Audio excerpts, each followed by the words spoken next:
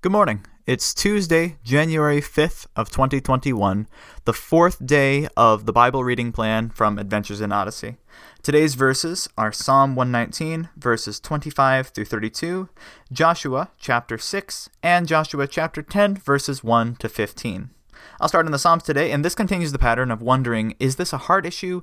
Is it an issue of the will, or of actions, or obeying the commandments, or what that the psalmist is speaking of here? And these verses made it clear to me, even more clear, that it is a matter of the heart. It's not explicit in these verses, and following from the previous verses, it still is a matter of following God's will and His commandments, but verse 25 and verse 30 made that more clear to me, that the heart starts, or the heart begins the process, and then the actions follow from that. For instance, verse 25 in the NIV says, "I am laid low in the dust. Preserve my life according to your word." This is the psalmist saying that he is at his low point. He can't do it on its own. Preserve his life according to God's word is the prayer that he asks. And then verse 30 says, "I have chosen the way of truth. I have set my heart on your laws." The path has been chosen to follow God's laws.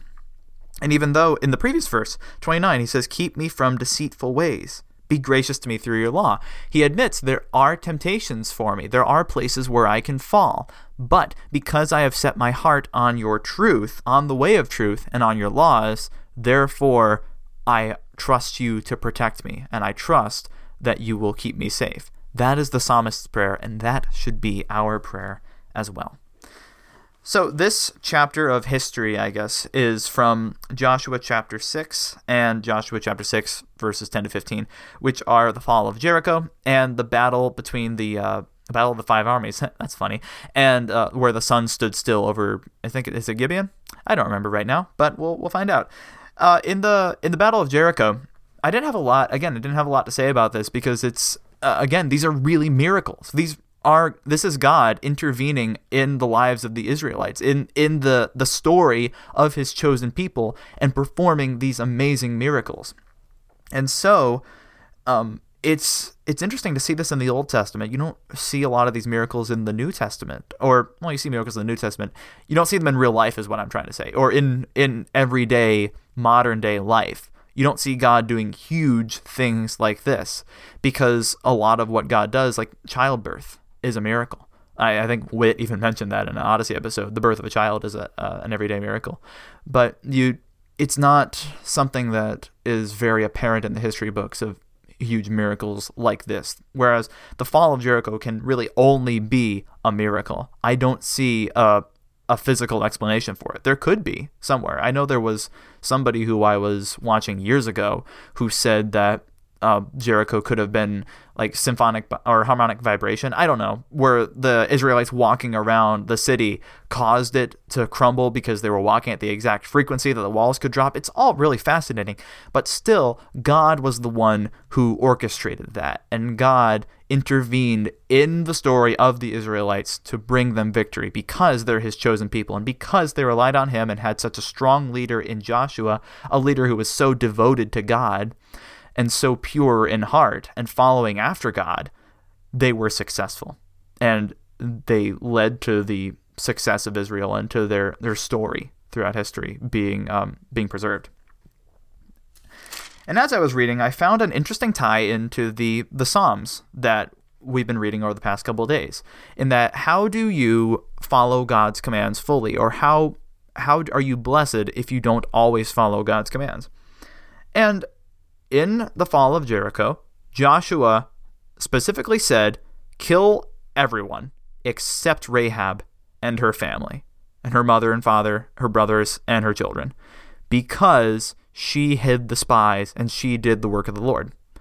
That is interesting because Rahab is a prostitute, and because she is clearly going against the law written in the Old Testament. She's clearly going against God's moral code and what He has laid down of what are proper relations between man and woman. But she is still blessed, and she is still saved. She's made a part of the heritage, the lineage of Christ because of this, even though she was a prostitute, even though she disobeyed the law, the moral law that has been laid down from the very beginning that everyone should be able to see. and that God made clear in the Old Testament laws when they were actually written down. But Rahab, also possibly not even a believer, I'm trying to remember, this section wasn't one that was read of whether she believed in the God of the Israelites, but she is clearly a sinner. And by the first couple sections of Psalm 119, it would appear that she is not blessed. But she is, because of what the Israelites, how they reward her. And because she, in her heart, followed God, which is amazing to me. We shouldn't follow in her example of her actions of being a prostitute, but we should follow in her heart, that she trusted the power of God, and she trusted those 2 Israelite spies and treated them well. And therefore, if we do the will of God, if we are following his will, although we may be broken people, and although we may struggle, we should repent. But God can use us no matter what. God can use anyone for his will, and God can bless anyone according to his perfect mercy and his perfect justice. There was another thing in chapter 10, verse, what was it? The very first verse, I thought, wait, this doesn't make sense to me. And I just don't know the historical context, so I probably should do more research on this, but this just jumped out at me. It says, Adoni-Zedek, the king of Jerusalem, heard that Joshua had taken Ai, and I thought, wait, the king of Jerusalem? And then the king of Jerusalem along with, this says the 5 kings of the Amorites. So Jerusalem was not in Israeli hands at this point, or not in the hands of the Israelites. And I'm thinking how interesting that city ends up becoming basically the holy city for Judaism in general. And finally, I want to talk about the miracle of the sun standing still over Gibeon. This verse and this story is, again, a great example of God's miraculous power to be able to do this. Because, again, there's no explanation for this in science about how this could naturally take place. And this verse has caused quite a bit of controversy in history about whether the earth revolves around the sun or the sun revolves around the earth. And I find it rather ridiculous because there's an inherent explanation within the Bible, or a clear logical explanation of why this makes sense and why the earth can still revolve around the sun. 2, actually. First, the one that's commonly accepted by most people these days is that movement is relative. And so while the earth has the sun as its center of revolution, the sun is still moving relative to the earth. I mean, Einstein basically proved that with relativity, or that's the hypothesis of his theory, and I think it makes perfect sense. I studied this in physics. Movement is relative, and I will be studying it in physics next semester, but that's how that works. You don't have to say that the earth is the center of the solar system just because the sun stands still. And I'm guessing there were some other factors into play when Galileo was put on charges for that in I think it was the 1500s.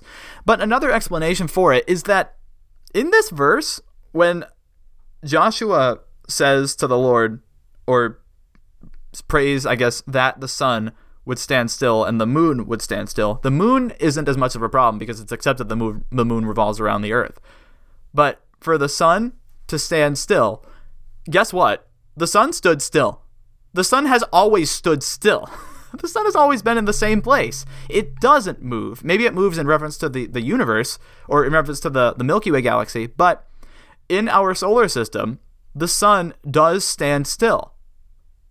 And guess what? The earth also stood still. This is a case of reading in between the lines in Scripture. It doesn't deny what Scripture says to say that the sun stood still, because the sun has always and always will continue to stand still. It just also means what's unstated in here is that the physics explanation for what's going on here is that the earth also stood still.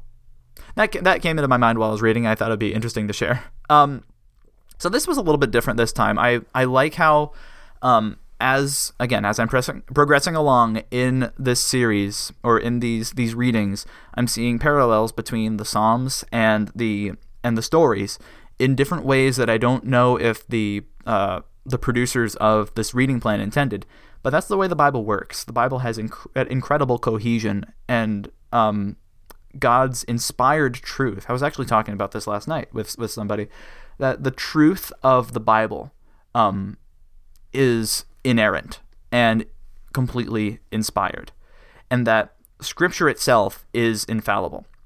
And that if you look at the aggregate number of translations, NIV, ESV, King James Version, New American Standard Version, NLT, those are the versions that come to mind off the top of my head. In virtually all of the passages, they all have the same truth, that Jesus is Lord, he died for our sins, he rose from the dead. God said this in the Old Testament, this is how creation works, this is the fall of man.